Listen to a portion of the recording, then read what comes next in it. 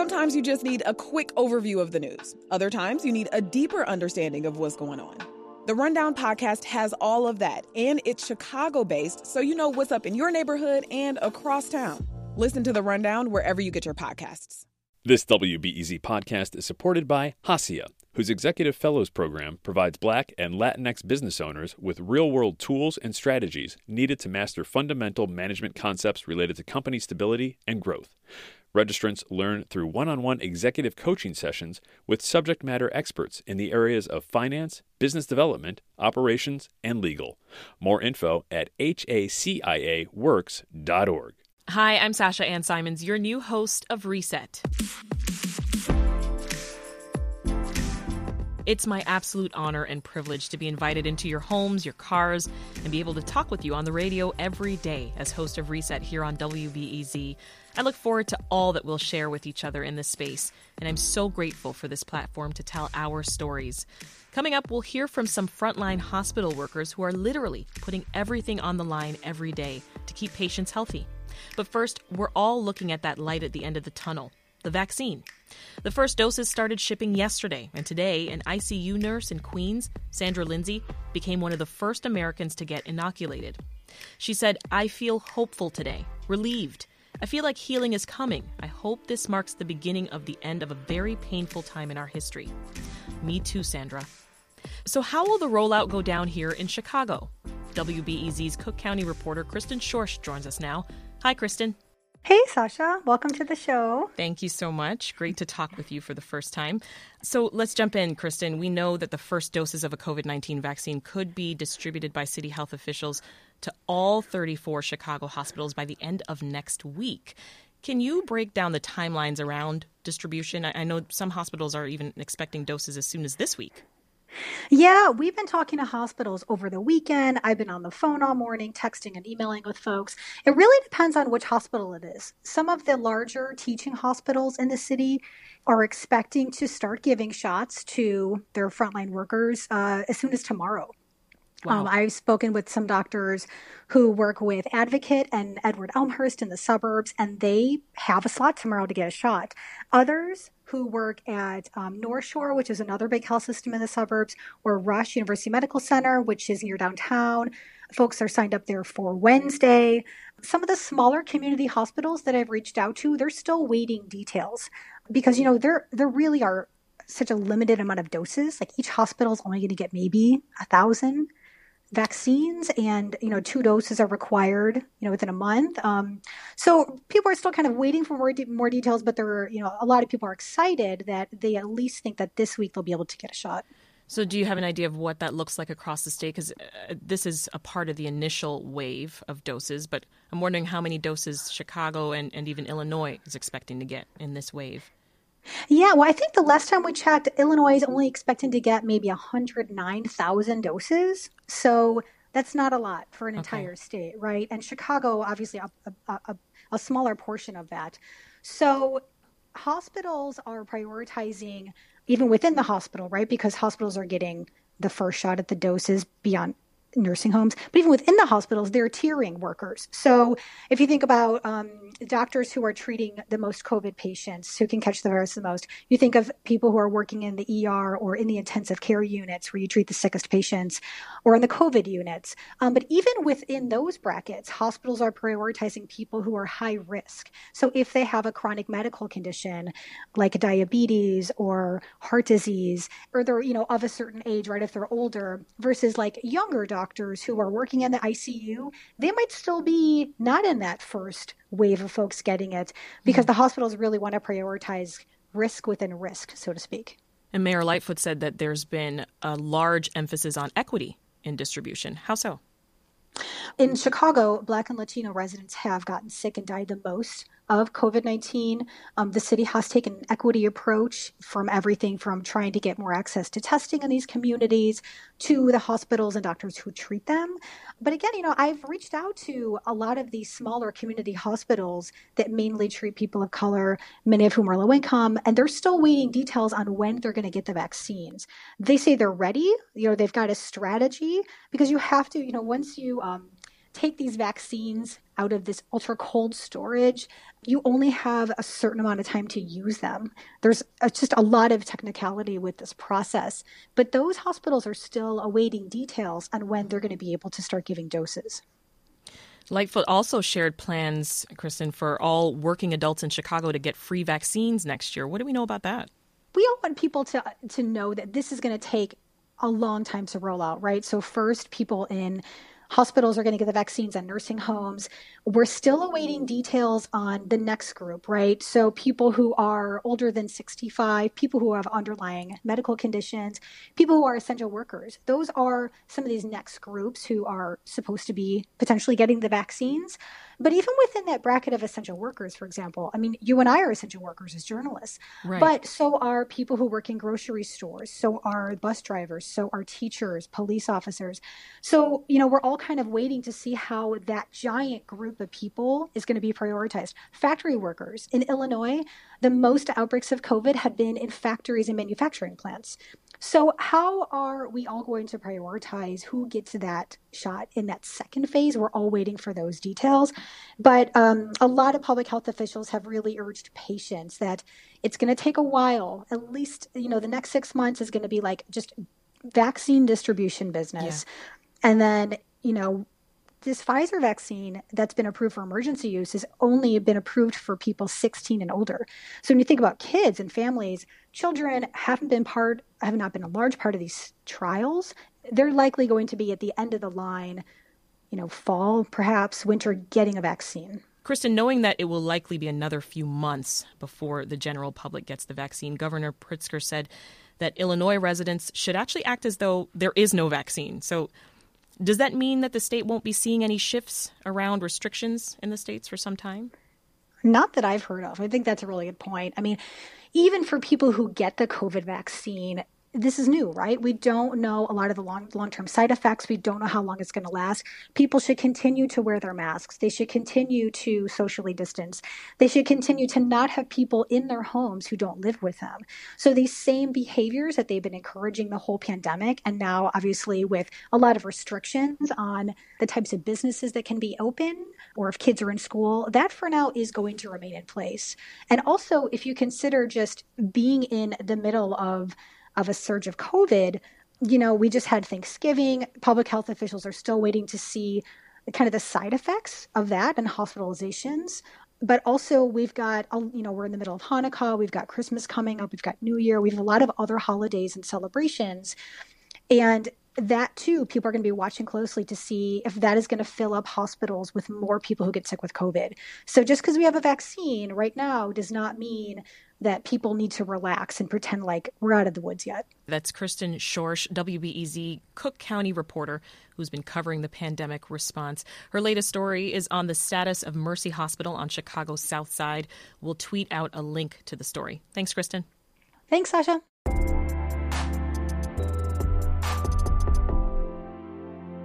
Okay, we've lined up some of our own local heroes to hear their frontline stories and find out how they're preparing for what we hope will be a brighter tomorrow. We'll hear from a nurse and a senior living CEO in a minute. But first, let's meet an emergency room physician, Dr. Ernie Wong. He's chief of emergency medicine for North Shore University Health System. Dr. Wong, welcome back to Reset. Hi, Sasha Ann. Thanks for having me. Tell me how it feels to get some good news after so many weeks of things going in the wrong direction. All I want for Christmas is my 2 vaccines, okay? There is an electricity and an excitement today around our organization that I got to say is so needed. The prospects of a safe, effective vaccine that will take the what if I get sick off the table for all of our healthcare workers is absolutely extraordinary. And to do it with the speed that it has been done, magnified by this backdrop of how badly this virus has ravaged our country, just amazing. This moment will make history. Every historian will put on their top 25 list. So one reason why we haven't seen another full shutdown like we did back in the spring is because of how much you've learned about how to treat the virus. Can you talk about treatment and outcomes back in the spring compared to where we are now? I'm going to just give a big shout out to our acute care colleagues in hospital medicine and critical care. They have been able to transform Glenbrook Hospital, our COVID hospital, into a well-oiled, well-run, well-treating machine to help people get in, get treated, recover, and be discharged. We are still admitting a relatively same number of patients every day, but they're doing such a great job of keeping it going that we're doing okay right now. Well, we're also still in flu season. Could that complicate things? 'Cause I heard the flu hasn't been as bad this year. Yeah, I think that's been a nice sideline to this, and it's not been bad. And I think social distancing and wearing a mask and washing your hands have contributed to that. And we are thankful for that too. How has the pandemic affected capacity and care for non-COVID emergencies and treatment and surgeries? It has been very difficult for every health system, and for us, we have spent days, weeks, every day preparing for how we're going to manage both patients with COVID and those without, because everybody needs to be able to access care. And it's been very time-consuming, but actually very rewarding. And I think we have a really good plan on managing flow of patients through the hospital system. We've had challenges. We've had days when we've had patients waiting for beds for a fair amount of time, but our organization comes together and creates processes to help unload and expand, and that creativity is one benefit from the pandemic, is that we're a much more nimble organization. So on the vaccines, right, you are feeling hopeful, as you mentioned, but you got to have some concerns. Doctor, what are some of your safety and access concerns as you prepare for these vaccinations? So my number one concern is that people will not believe that it is effective and won't get it. I think, if we can get that off the table and get people to understand and feel that it is safe and has been shown to be safe across a wide range of populations. How are you dealing with that? How are you responding to people who are skeptical about the vaccine? I tell them I'm getting it as soon as I can, and so should you. I really believe that right now this is the utmost importance. We have to be role models for our society and be brave enough to step up and get it. And everything that I've read and everything that I've heard is that it is safe and effective beyond people's initial expectations. Well, we thank you so much for the work that you're doing. Dr. Ernie Wong is Chief of Emergency Medicine at North Shore University Health System. Dr. Wong, thanks for taking the time to talk with us. Thank you very much. Now, as we know, doctors couldn't do their jobs without the support and leadership of the nursing community. They're the ones with the patients 24/7. So let's now hear from Paul Pater. He's a registered nurse at U of I Health, and he represents nurses at UIC Hospital as their co-chief steward for the Illinois Nurses Association. Paul, welcome to Reset. Hi, thanks for having me. Paul, the nursing community has taken the brunt of this war against the virus. Tell us the feeling right now among your peers that a vaccine is within reach. A lot of us are very excited and hopeful that this is going to be part of the plan that's going to really drive down infection rates. We're hopeful that this is going to protect staff and keep us from getting sick so we can continue to take care of the people in our communities. Now, you represent nurses and advocate for their safety and for their needs. Tell us some of the stories that you're hearing from your colleagues about treating patients right now, especially during this latest spike. What's that been like? Yeah, so, I can tell you as someone who takes care of COVID patients on a regular basis, it can be kind of frightening because you can be in some of these rooms for a very long time, and the longer you're in those rooms, the chance of infection goes up. We've been fortunate at UIC to be receiving P100 respirators, something that my union fought for directly in our contract. That's been helping to protect some of our staff members. But, you see a lot of these people, and they're very sick, and they're coming from areas of the community that I honestly feel like the city and the state have kind of forgotten about. It's very frustrating because you're seeing Black and brown people being affected at a much higher rate than you would other parts of the city. Yeah. At the start of this pandemic, there was a desperate scramble for PPE, or personal protective equipment. With the coming swell of people that are coming for the vaccine, can you update us on the supply of PPE for health workers? At UIC, I can tell you that we have mandated in our contract that the hospital have a 90-day rolling supply of all PPE made available to us. And they've for the most part, have made good on their promise there. Well, nurses in the Chicago area, Paul, have been walking off the job in the past few months because of what they've called unsafe working conditions and exploitation. What are you hearing on the ground right now? Quite frankly, we did the same. We went on strike in the middle of a pandemic because, quite frankly, the safety standards weren't up to par. Our people died. Our people got sick, are still getting sick now. I think going on strike in the middle of a pandemic is a moral imperative.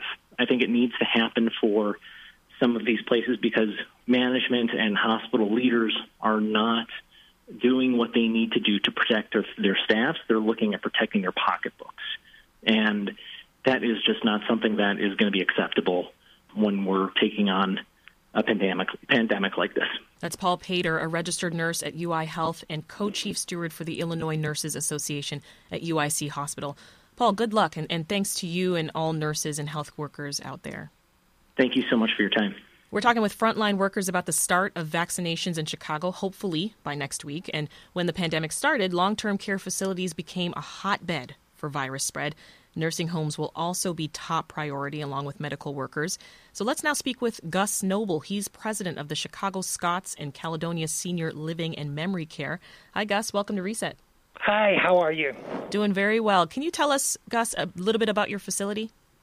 Yeah, we're one of the small independent nursing home and retirement communities in the state. Been around for 105 years, and we're actually part of the oldest charity in Illinois, a not-for-profit nursing home located a few miles west of the city in North Riverside.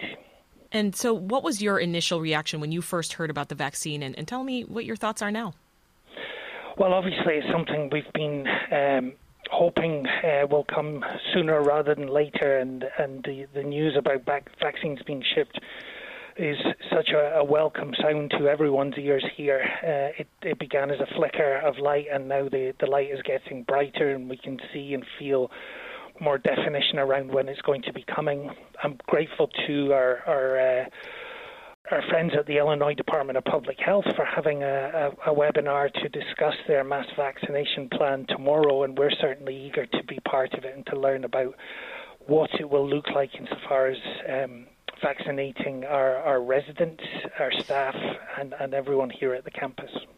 Any specifics that you can share now about the vaccine rollout for your residents and for your workers at Caledonia?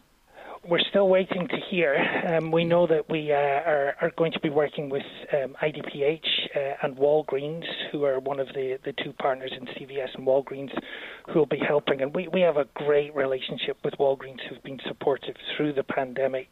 They came and administered our flu shots and helped us get all the consent forms ready for both the powers of attorney, residents and staff that will need to get everything in place.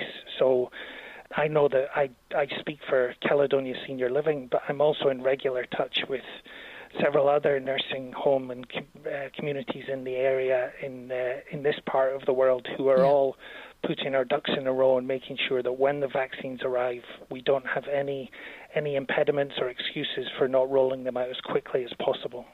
Well, that in mind, Gus, tell us, what are the needs or hurdles for Caledonia and other long-term care facilities to successfully get the vaccine to residents and workers? We just need to have a timeline for when they're there. What we do know is that we need to start planning our reopening, our contingency for continuing to be careful until such a time that we can be sure immunity is actually in place. It's not like you get the shot and then immediately it's in your arm, you're immune and can open up the doors and that's it. We know it after the shot on day one, it will take roughly 28 days before immunity is in place. So we need to start planning for rollout for our staff, for our residents, and when it is and how it is that we can open our campus back up to the world. That's Gus Noble, president of the Chicago Scots and Caledonia Senior Living and Memory Care. Gus, we wish the best for you, your residents, and your staff. Thank you. Can I just say how much I appreciate WBZ and everything you've been doing. You're vital and essential workers too. Thanks, guys. Thank you. We appreciate you as well. And that's today's Reset, day one of what I hope are many days that we'll spend together here in this space. I'd love to hear from you. Follow the show on Twitter. We're at WBEZ Reset. And I'm at Sasha Ann Simons. And leave us a message at 888-915-9945. That's 888-915-9945. I'm Sasha Ann Simons. Thanks for being here today, and we'll talk again tomorrow.